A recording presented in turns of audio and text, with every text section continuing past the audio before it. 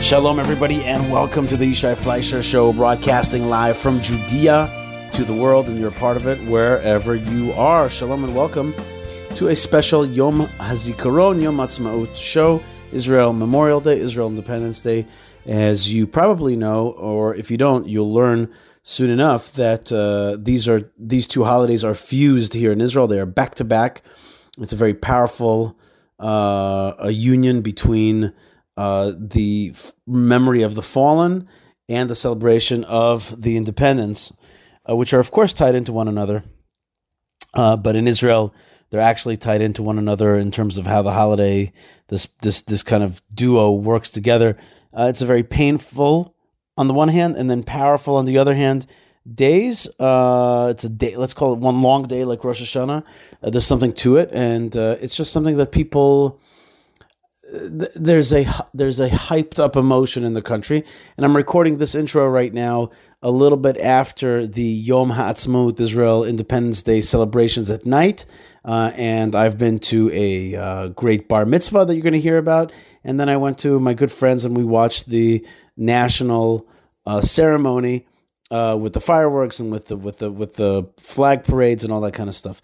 There's a lot of tekes. What's the word tekes in English? A lot of ceremony that's involved in the way Israel does it. It's a little bit of a holdover from some of the more communistic type of roots of Israel, and some of it is fun. Sometimes it's a little bit more secular than I would like it to be. But in any case, we are very much in the throes of this 2-day holiday. And I wanted you to hear some of the sounds. So today's show is some of the sounds that I recorded along the way. So first you're going to hear from Josh Hasten, who met me in the cemetery to commemorate Israel Memorial Day. And then you'll hear some of the sounds of the horn, the blaring of the sirens blasting. And maybe we'll get some sound of some of the singing that I heard in at the cemetery. From there, we'll go to Ben Bresky, who's going to share with us a story about a great Zionist who was kind of forgotten. That's going to be interesting. And then from there, we're going to move over to Independence Day, and we're going to hear from Caroline Glick and from Ari Abramowitz and Jeremy Gimpel. And that's going to be it. It's going to be give you a little bit of a taste of the sights and sounds of Yom HaZikaron and Yom Ha'atzmaut and the feelings. Really, which is these are days of feelings in many ways. So we'll try to get those feelings across as well. All right, so let's start it up with Josh Hasten and myself going and meeting him at the cemetery where literally thousands of people here in Gush Etzion, Judea, came to pay respects to those who gave their lives for the cause of Israel. All right, folks, Yishai Fleisher here, and I am outside at the cemetery in Gush Etzion, and today is Israel Memorial Day, Yom HaZikaron, and I'm looking around, and I see thousands. I don't know, it looks like 2,000 people have arrived, and I see more are coming. And I'm standing with one of my favorite folks here, Josh Hasten. Josh, thank you, by the way, for posting in one of our groups about this event. That actually made me come out here. And you and I, we know a few people here, but we also know a few people buried here. So I wanted to ask you about that. Yeah, we know a lot of people who are attending in this world, and unfortunately a lot of people buried down below, those who were killed defending the state of Israel and those who were murdered in terror attacks. And I was just walking around down below, and some of the families are actually standing alongside the graves of their loved ones and sharing the stories of their lost mothers, fathers, brothers, sisters, children, unfortunately. So today it really, really puts it into perspective what we are fighting for. It puts into perspective the losses we have suffered over the years in order to claim this land, our eternal homeland, our birthright, our heritage, and those who paid the ultimate price, many of them buried right here in the cemetery here in Gush Etzion. I mean, this is a historic cemetery. I mean, Gush Etzion was part of the modern state of Israel before the state of Israel existed. You had communities here in the 20s and the 30s and the 40s. A lot of Jewish blood spilt on this land so that we can be here today as free Jews in this generation. So it's on one hand, it's we go into Independence Day tonight and celebrate our freedom, but first you have to recognize where you came from, and Memorial Day is the epitome of that, and that's why those 2 days are eternally tied together. First we mourn the loss and the price that we paid for that freedom, and tonight we're going to start celebrating. So it's the most emotional week of the year here in Israel. For those of you who haven't been here, those of you who are looking to come to Israel and visit, I would highly suggest, and I know there are a lot of groups from abroad, this is the week to get the full Israeli experience. I really appreciate what you're saying, especially since sometimes in America we have a hard time, or in other countries, or anybody listening around the world, people have a hard time connecting to this. They don't, and I don't mean to say it's like hard for them intellectually. They just don't know the amazing amount of emotion and feeling that we have right now. And let me just describe the scene for everybody. There's a lot of young people here. There's families, and there's also a lot of soldiers from different units. The colors, red berets and green berets and leopard berets and all kinds of stuff like that. And I see just all kinds of like well-known people, and they're just kind of waving to me. And there's smiling because it's nice to see one another, but there's like a deeper, like, we all know that there's like tears right behind the eyes. And that's because, as you said, it's about sacrifice. It's about the sacrifice that these soldiers and other victims of terror also put down. Thing is that there's a saying here in Israel, which I've heard in the last few years, which is Yom HaZikaron reminds us.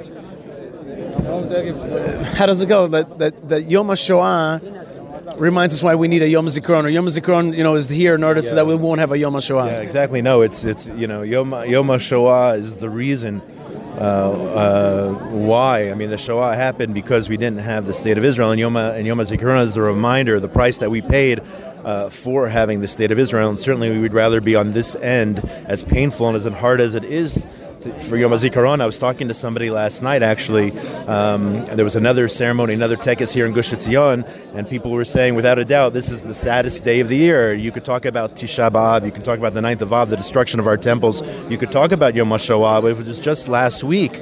But here you have, and I think the reason is why a lot of people consider this the saddest day of the year is because it is current. It is still happening. You had 15 people murdered over the last month here in Israel. So Yom HaShoah, the Holocaust happened, and you have a number, 6 million, and that number is etched in stone. But here, unfortunately, you have a number that continues to increase, lo aleinu, that it shouldn't increase, but it's very current, it's relevant, and you have the actual families here who lost their loved ones who are taking part in this ceremony today. And I think that's really why, because of its currentness, is that a word, of the reality of the situation, and which is why it's such a powerful day. There isn't anyone here, by the way, who doesn't know somebody who wasn't either murdered in a terror attack or wasn't killed serving the country. It doesn't go, at least if you don't know somebody personally, somebody who knows somebody. It doesn't go further than that, no doubt. It's a small country, and there are not a lot of Jews in the world. The Jews get accused of all these things, of taking over the world with our billions and billions of Jews. There are only about 15 million Jews in the world. Okay, you wouldn't know that from the amount of coverage and focus, I'm not getting into politics today, that are on Israel and on the Jewish people. But we are one big Jewish family, small actually, but one big Jewish family here. And you can see as more and more people, literally, as you described, thousands pouring into the cemetery to pay their respects to friends, family members, loved ones on this, arguably the saddest day on the Jewish calendar. So you mentioned knowing somebody. I think it would be remiss if we didn't mention our friend who's buried here. There's a lot of people, important people, good people who are buried here, and also victims and soldiers. But there's one that stands out to Anglo audiences. That's Ari Fuld. He's buried in the cemetery, murdered not so far away from here, walking distance from here, at the nearby Tzomet Gush Mall. We're here, by the way, in kind of the heart of Judea. And as you're hearing more noise around me, that's because there's just more and more people flooding in. And we're just getting ready. And in just a few minutes, there'll be the siren. Just tell me a little bit about Ari Fuld. Give me a snapshot. So Ari was a true hero of Israel. I mean, he was an inspiration. I don't even think we realized in his short lifetime how much of an inspiration he was to thousands and thousands and hundreds of thousands of people. You can just go on social media with all of the hashtags and all the dedications from all over the world, people that Ari touched. I mean, he had time for everybody. You know, I saw one of the things his brother wrote on social media saying that he was 24/7, and I don't know when the man slept in terms of his advocacy for the state of Israel, his dedication to the IDF, serving in reserve duty way beyond his required army service. And his brother described how he held the biggest gun. And that's just one thing, but in terms of the advocacy and the inspiration, it didn't matter who you were, from the furthest, farthest away to the person closest here in Israel. It didn't matter. Ari was a symbol for the Jewish people, and he was a personal friend of yours, a personal friend of mine, and his loss is felt here today. I just gave his father a hug. Happened to be actually a teacher of mine, a professor of mine in Bar Ilan University. Just gave his father a hug and spoke to his widow Miriam. And this is a difficult day for them and for those who lost their close family members, and certainly the Fold family unfortunately fits into that category here today on Yom HaZikaron. We're about 10 minutes out from the sirens. Right in front of us are 3 female soldiers, one wearing a black beret, one wearing a purple beret, one wearing a green beret. I think one represents tanks, another one represents the Givati Brigade. There's 2 male soldiers, one for the paratroopers, one from the Givati Brigade. And we're being surrounded by people who either have been touched by this on a very personal level or on the national level. We're all touched by this. And I really hope that we can communicate to you out there what it feels like to be here today, Yom HaZikaron. Indeed, the saddest day. And as you talked about, also that transition tonight, that stark transition, which the transition itself is this beautiful thing where, like, we mourn the dead, and now we celebrate that great victory. And at the same time, the State of Israel, this is my show for Yom Ha'atzmaut as well. The State of Israel is, I wrote on Twitter, not at its healthiest, not at its peak Zionism, not at its peak strength, but we're still here.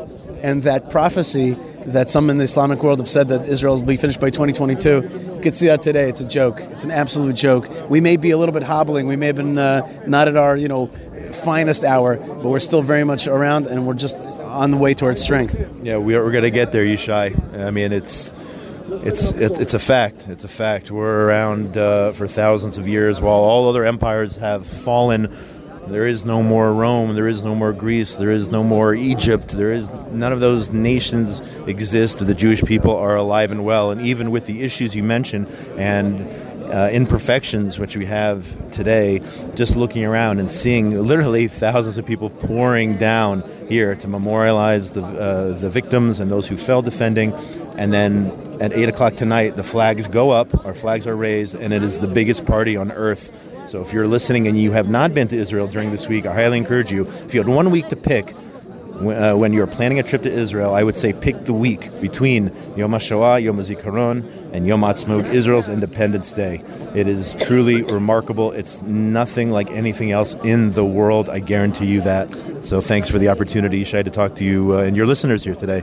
Josh Hasten, your podcast here on the Land of Israel Network is great. You're also an oftentimes writer, commentator in Jerusalem Post and JNS, other magazines, and also a spokesman for the Chevron, that's me, I'm Chevron, right, for the Gush Etzion Regional Council. And we thank you so much, and thank you for bringing us here to this beautiful tekes, this beautiful ceremony, so meaningful. So many people, I can't believe it. I came here like 20 minutes ago, and now it's just like there's thousands of people have poured in, and we're just a few minutes away from that siren. Thank you, Josh. Thanks for the opportunity, and have a Chag Sameach tonight.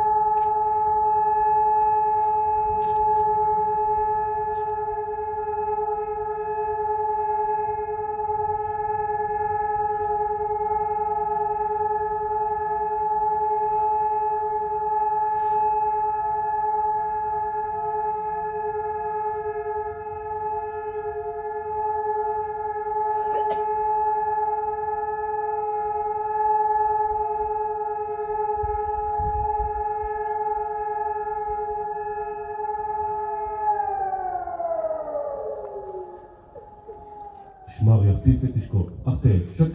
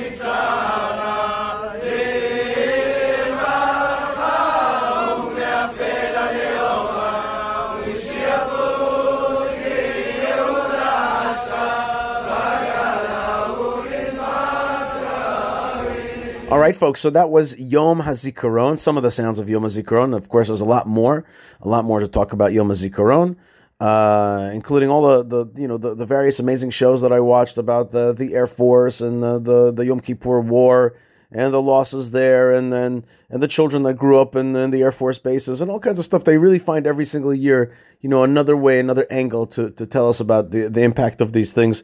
And it's painful and it's powerful and it binds you. It binds you to the story of Israel. Speaking of the story of Israel, sometimes stories get lost because there's so many people that do so many good things as part of this great return. It's really such a mass project. Sometimes a great person gets lost.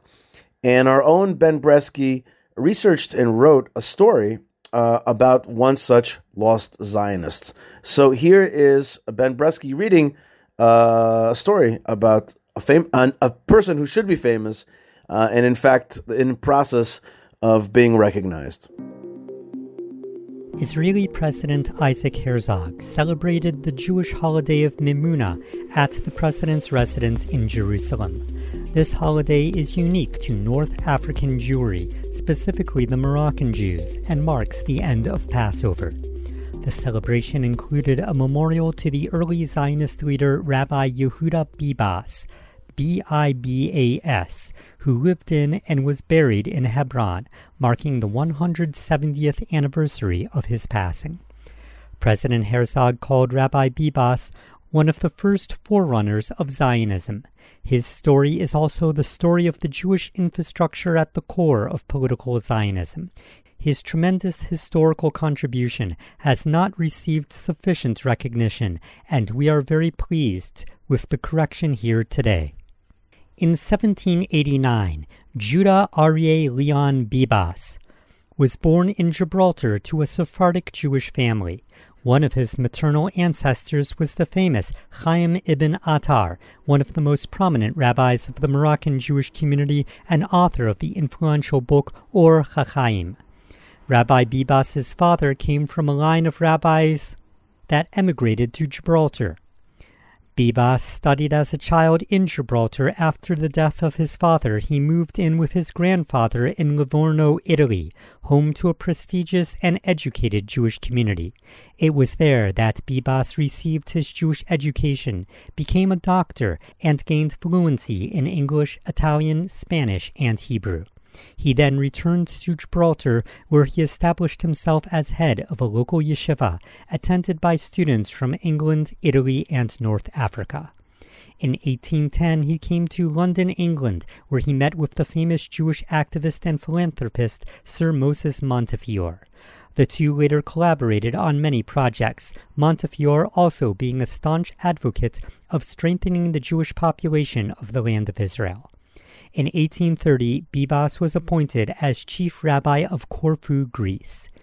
By 1839, Bibas was well on his path of activism on behalf of uniting world Jewry in the land of Israel. It could be considered the beginning of the Zionist movement, Proto-Zionism. The land of Israel at the time was ruled by the Ottoman Empire, based in Turkey, which was not always hospitable to the indigenous Jewish community. Inspired by the series of Serbian and Greek revolts against the Ottoman Turks, Rabbi Bibas advocated mass repatriation of Jews to Israel. In 1839, he embarked on a tour of European Jewish communities to advocate Aliyah. It was in that year that he met Rabbi Yehuda Alkali and became his mentor. Rabbi Alkali, inspired by Bibas, would go on to write several books detailing the need for mass aliyah from both a halachic and political perspective.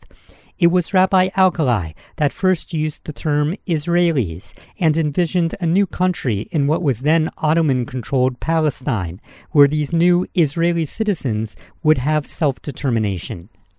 By 1852, 1 year after his wife passed away, the 63-year-old Rabbi Bibas made the permanent move to the land of Israel and was welcomed by his students in Jaffa.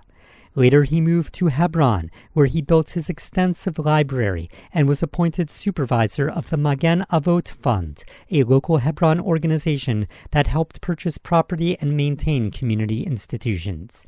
After years of advocacy work on behalf of the Jewish homeland, he died only 2 months after his arrival to the land of Israel, and was buried in the Old Jewish Cemetery in Hebron, near the graves of many other great Jewish sages.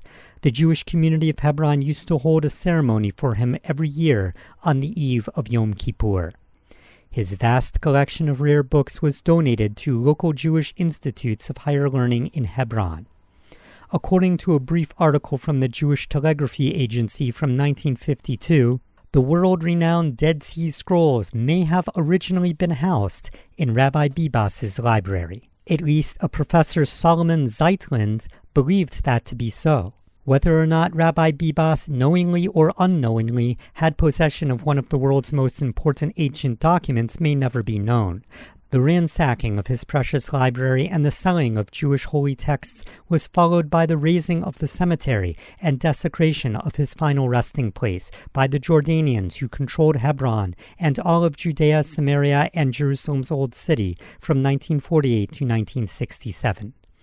Today, the legacy of Rabbi Bibas is in the philosophy of a Jewish right to self-determination and a return to the ancestral homeland based on religious precepts and national aspirations.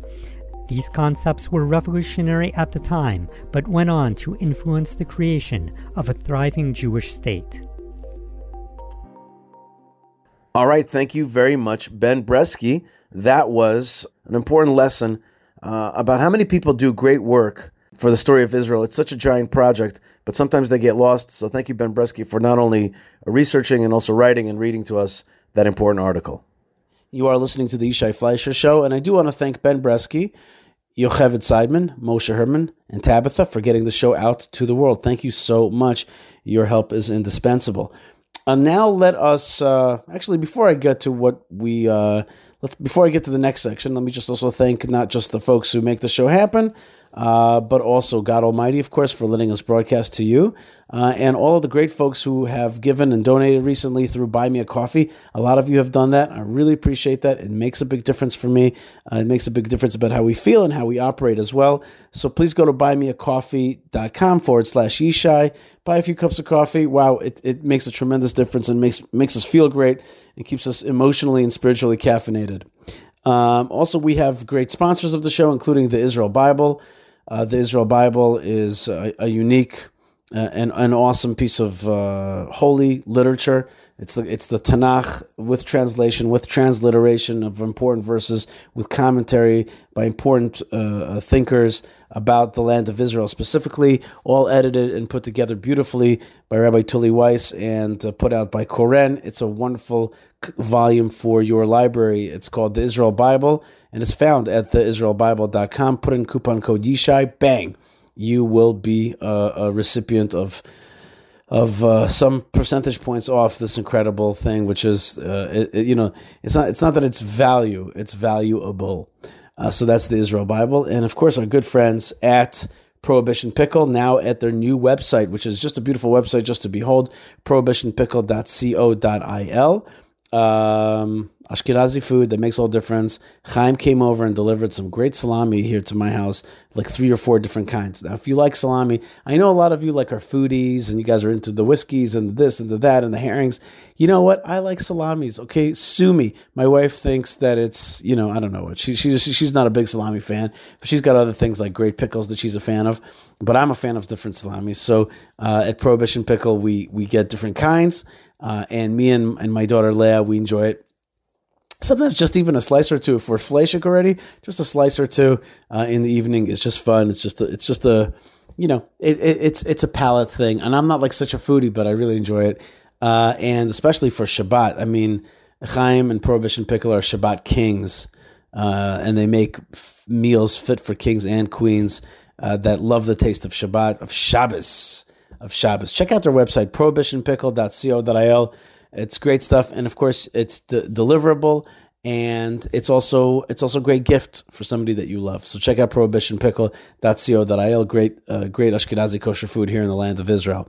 Right, and what else? Oh yes, the Hebron Fund. The Jewish community of Hebron makes all the difference in the world for the tombs of the forefathers and mothers and the strong community around it. Support our strong community by making it stronger. Check out hebronfund.org. We have an amazing barbecue, which we're going to tomorrow afternoon, actually. And that barbecue is going to be for soldiers and for supporters. And it's going to be really, really special. I'm excited to have a barbecue in Hebron tomorrow on Yom HaAtzmaut and see the flyover. So that's hebronfund.org.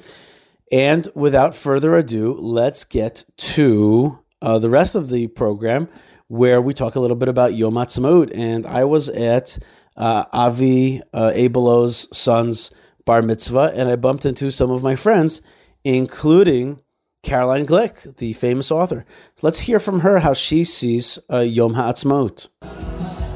All right, folks, the transition has been made, and we are past Yom HaZikaron, and now I'm at the wonderful bar mitzvah of my friend Avi Abelow. His son is... Nadav, you can hear the music in the background over here, and we're beautiful Eretz Ayalim, which is in Gush Etzion, a forested kind of wonderland, and there's these beautiful type of bulbs, and there's a fog, but it's great. There's these old cars around. It's a lot of fun, and I bumped into Caroline Glick, famous star of stage and screen and writing, writes in every important publication possible, and she's got a huge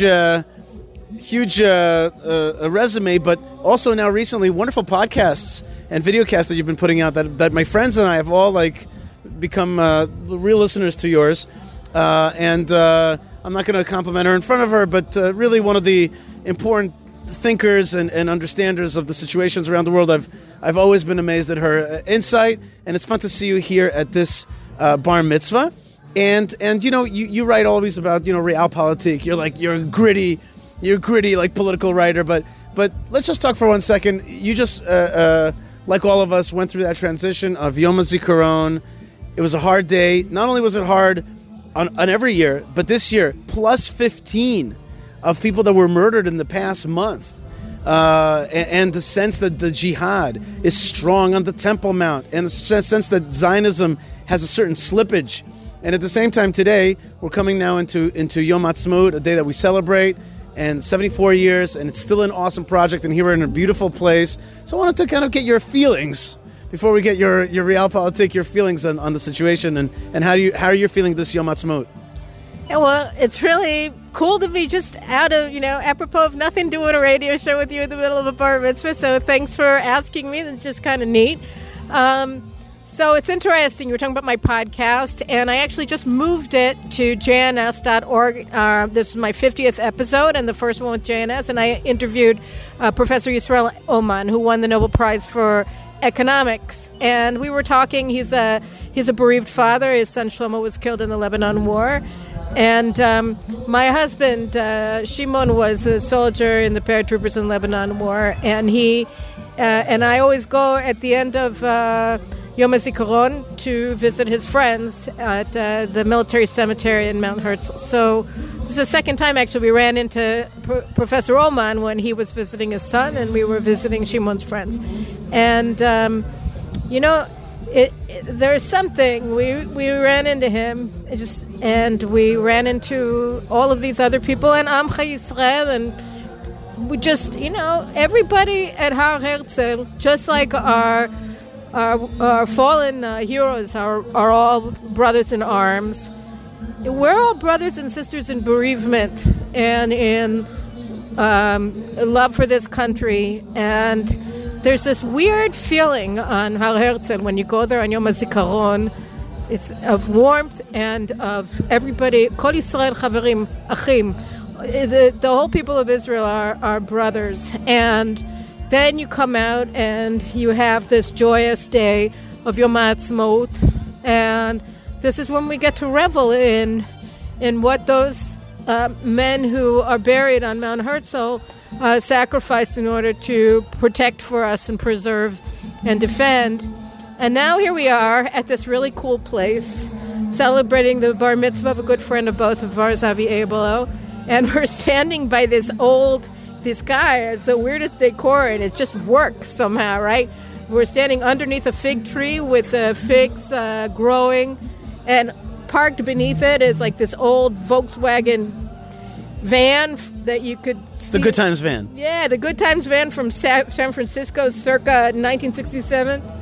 And, I mean, it's a combination of everything, of the Bible, and everybody was set under his fig tree and his vine, and inside of his Winnebago, and just go. We're free. We should revel in it. We should revel in our ancient homeland. We should revel in our fraternity with our fellow Jews, and with our love for our country, and with the freedom of a Winnebago.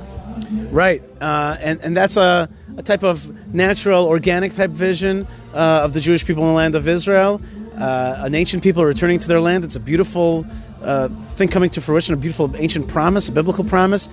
But at the same time, now maybe transition a little more Caroline Glickish. We'll ask, like, okay, but at the same time, the state of Israel is a mechanism. It's a vehicle for us to fulfill our ancient dreams. And sometimes it works great. And there's moments where it's worked amazing. And then other times it's a little bit faltering.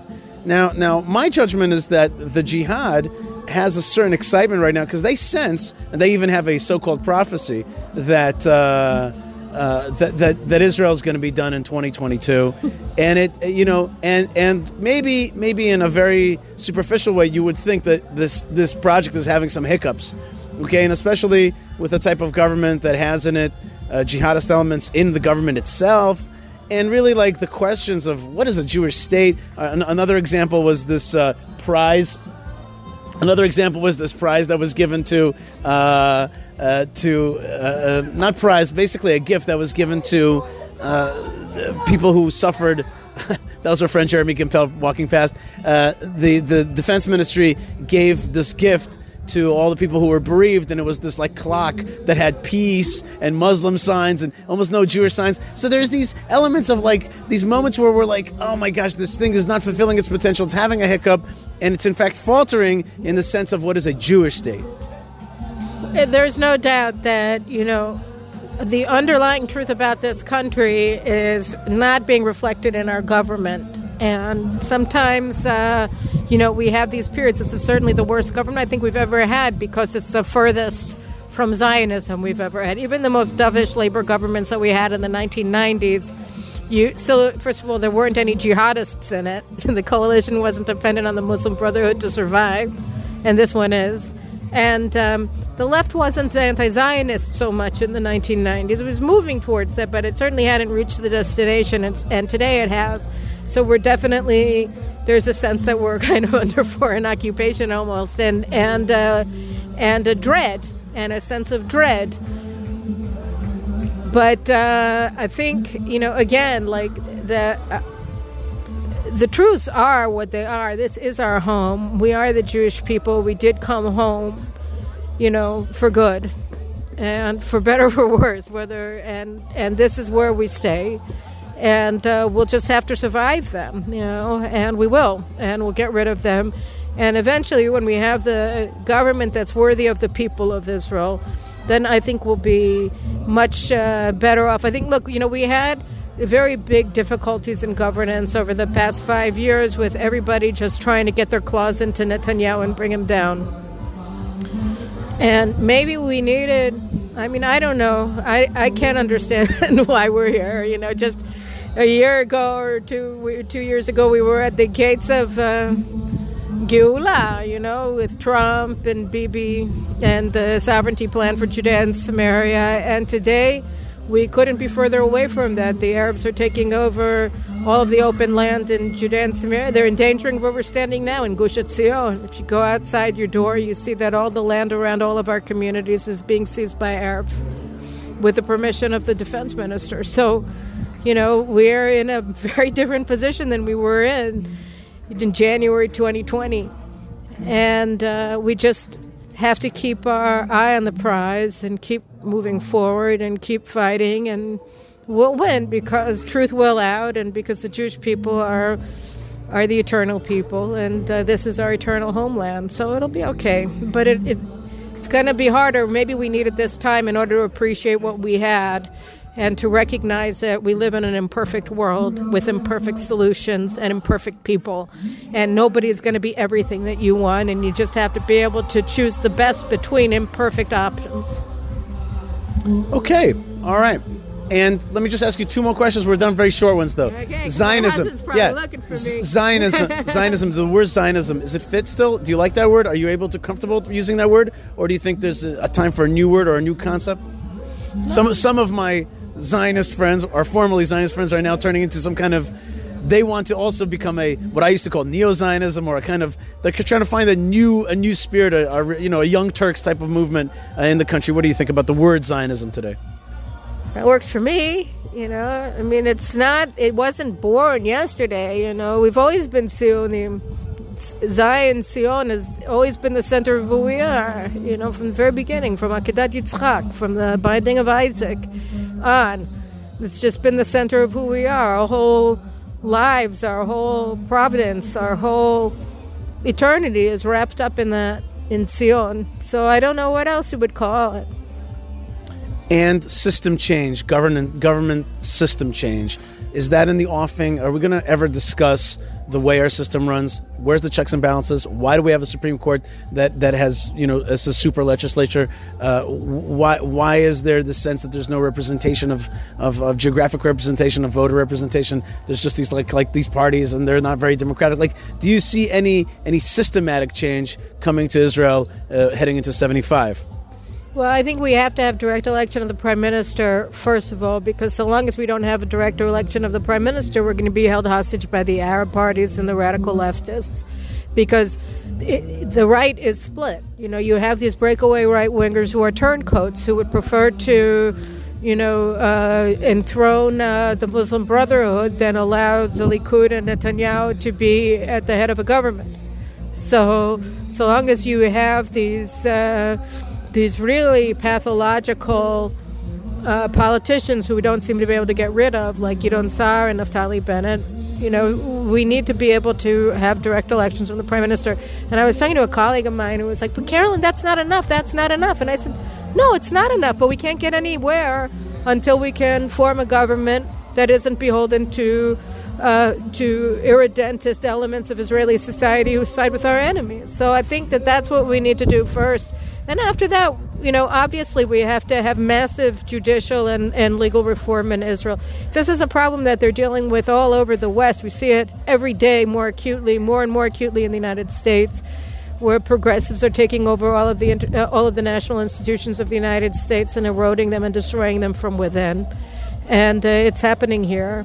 And, either we're going to be able to reform it, or we're going to have to do it with more difficulty, but it's going to have to be done, because we didn't come here to allow a bunch of radical progressives and communists and anti-Semites to destroy us. It's not going to happen. Caroline Glick, I want to thank you so much, and I guess we'll finish off with just a comment of Israel is still in a maturation process. We still have where to go. It was David Friedman who told me, it's like, Israel, grow up. He said to me, you don't even decided what your eastern border is, so you really, it's time to grow up. And so we're wishing Israel a happy birthday. We're thankful for the success. We thank Hashem and God for the greatness of this time, and at the same time, Besiman with at 75, it's time to grow up, right? We're already an old lady, Yeah, let's move on. What did David Friedman also? I had him on my podcast. He said more than half of the members of the United Nations are younger than Israel. All right, grow up. Grow up. Caroline Glick, thank you very much. CarolineGlick.com, and your podcast now moving to jns.org. Keep up the good work. Thanks so much, and happy Yom Ha'atzmaut. Chag Sameach. That was Caroline Glick, and she's awesome. And now let's hear from Ari Abramowitz and Jeremy Gimpel. Actually, Jeremy Gimpel. And now let's hear from Jeremy Gimpel and Ari Abramowitz. Rabbi Jeremy Gimpel just came back from Shirat David, where he spoke, gave amazing Torah about the rebirth of the Jewish people in the land of Israel. And you're here at the bar mitzvah. I'm sorry, Jeremy, to stop you, and I know I got to go, but please give me a little bit of Torah to understand where we are in this time. I'm going to try to summarize it for you, because I spoke for about 20 minutes. Do it in 4. Okay. So we are now completing 74 years of our independence in Israel. And we are now entering into the 75th year. And that means we have now completed 3 generations in the land of Israel. And when we left Mitzrayim, and we all know Ma'aseh Avot Siman Labanim, some mysterious way, the patterns of the Torah are mirrors of the future. It just took 3 days for the Jewish people to start doubting.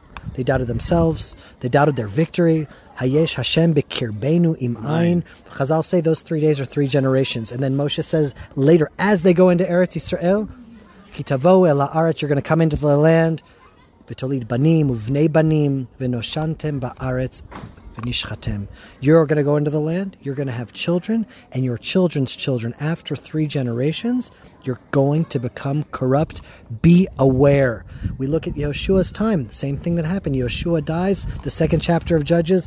All of his generation dies. All the survivors of slavery, once they died, the whole thing turned wrong. Then we see, the 75th generation. The next generation that's going to arise, all of the children survivors of the Holocaust in our generation, that parallel of Avdut Lecherut, from slavery to redemption, that we just live through this amazing mirror, they're all going to gather unto their fathers. And what we experienced will be a memory that we commemorate. And now the 4th generation. Shaul HaMelech, the first king. Then it was David. Then it was Shlomo. 4th generation, the fall began. Matityahu HaKohen HaGadol. Then there was Yehuda Maccabi. Then Shimon after him, the 3rd generation, the fall began.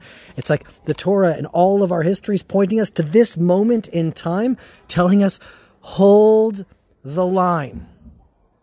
And I said one more thing.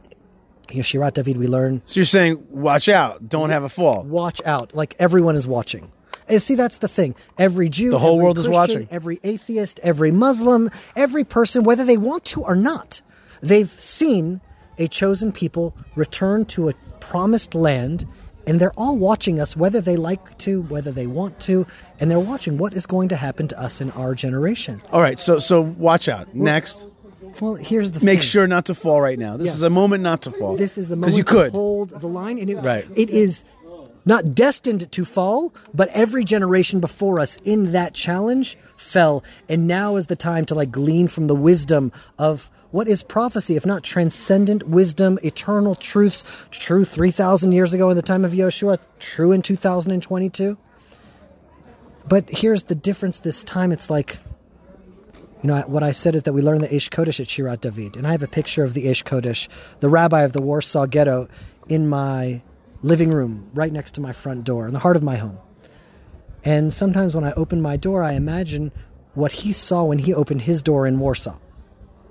And he saw just evil manifest and hell on earth and Nazis and swastikas and Jews dying of starvation. And then I open my door and I see palm trees in the mountains of Judea, Jewish children speaking Hebrew, tending to my flock of sheep in the mountains. What is going on? I think that if he were to open his door in Warsaw and then see what I see with my own eyes, I think that he would think that he was in Gan Eden. So we're at a stage now that really we are celebrating Yom HaAtzmaut right now in Gan Eden. We can already see Gan Eden when we squint. We're so close, we just need to hold the line now, because the real celebration is on the horizon.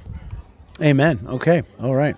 And it does also say, I just want to say to you, it does tell, Avram is told by God that Dor Revi Yashuvu Hena, the fourth generation will return here. They will return after 3 generations of exile. They will return to the land of Israel. So may that be, and that's part of Brit Bein Abtarim, the covenant between the parts. So I hope that fourth generation is us, that we're really going to come back to him right now. Nice. I love that. God bless you, Jeremy Gimpel. Oh my God, Ari Abramowitz is here as well. I can't believe it. Oh my God. Hello, Ari, and hey. Chag Sameach. Chag Sameach. How was Yom HaZikaron for you? Yom HaZikaron was it was a chazak experience. I was invited to a friend of mine from Yibei HaNachal. You know Yibei HaNachal? Sure. The first Bresky Yeshiva in Eretz Yisrael. They live in caravans. They're starting to build homes. Anyways, this guy was in Tzanchanim, and he was an incredible warrior. Paratroopers. And he was a medic. And then and he was in the Second Lebanon War.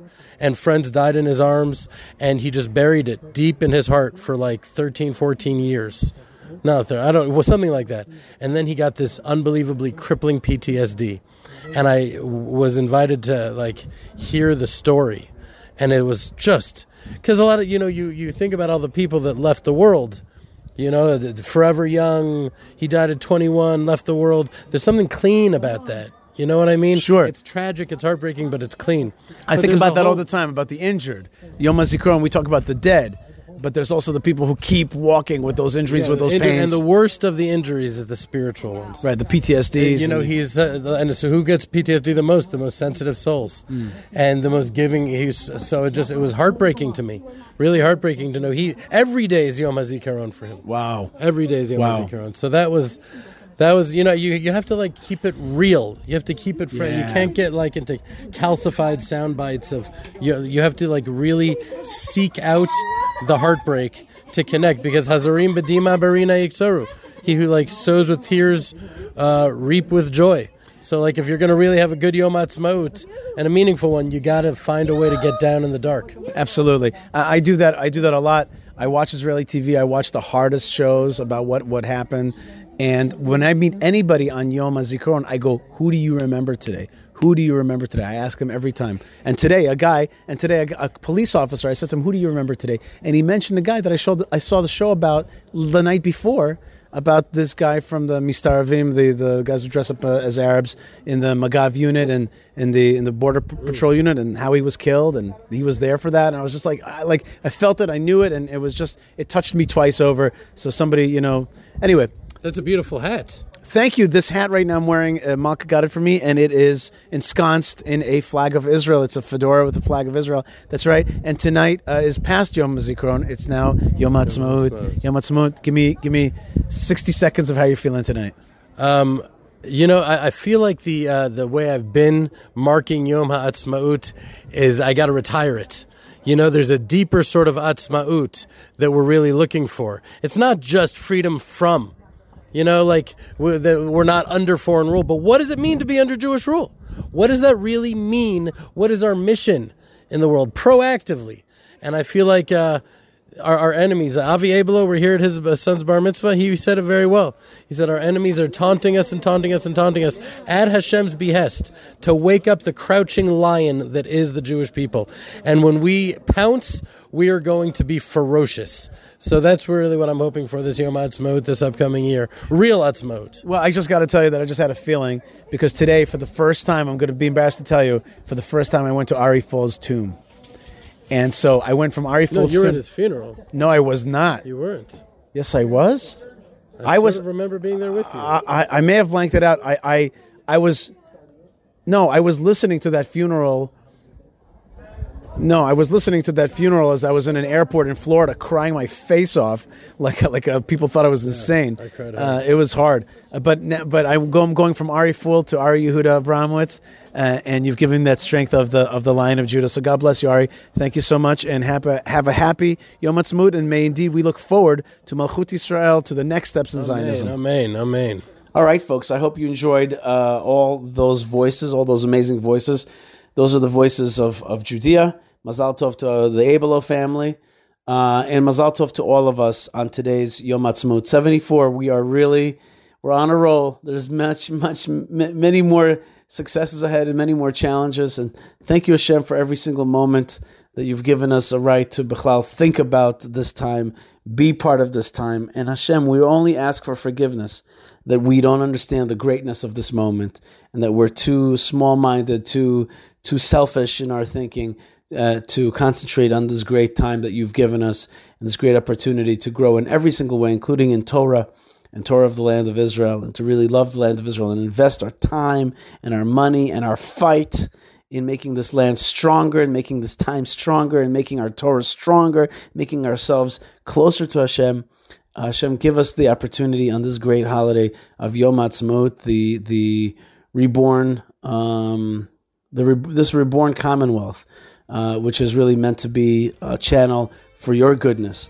I want to thank again Moshe Herman, Ben Bresky, Yocheved, and Tabitha for getting the show out to the world. I want to thank all of you.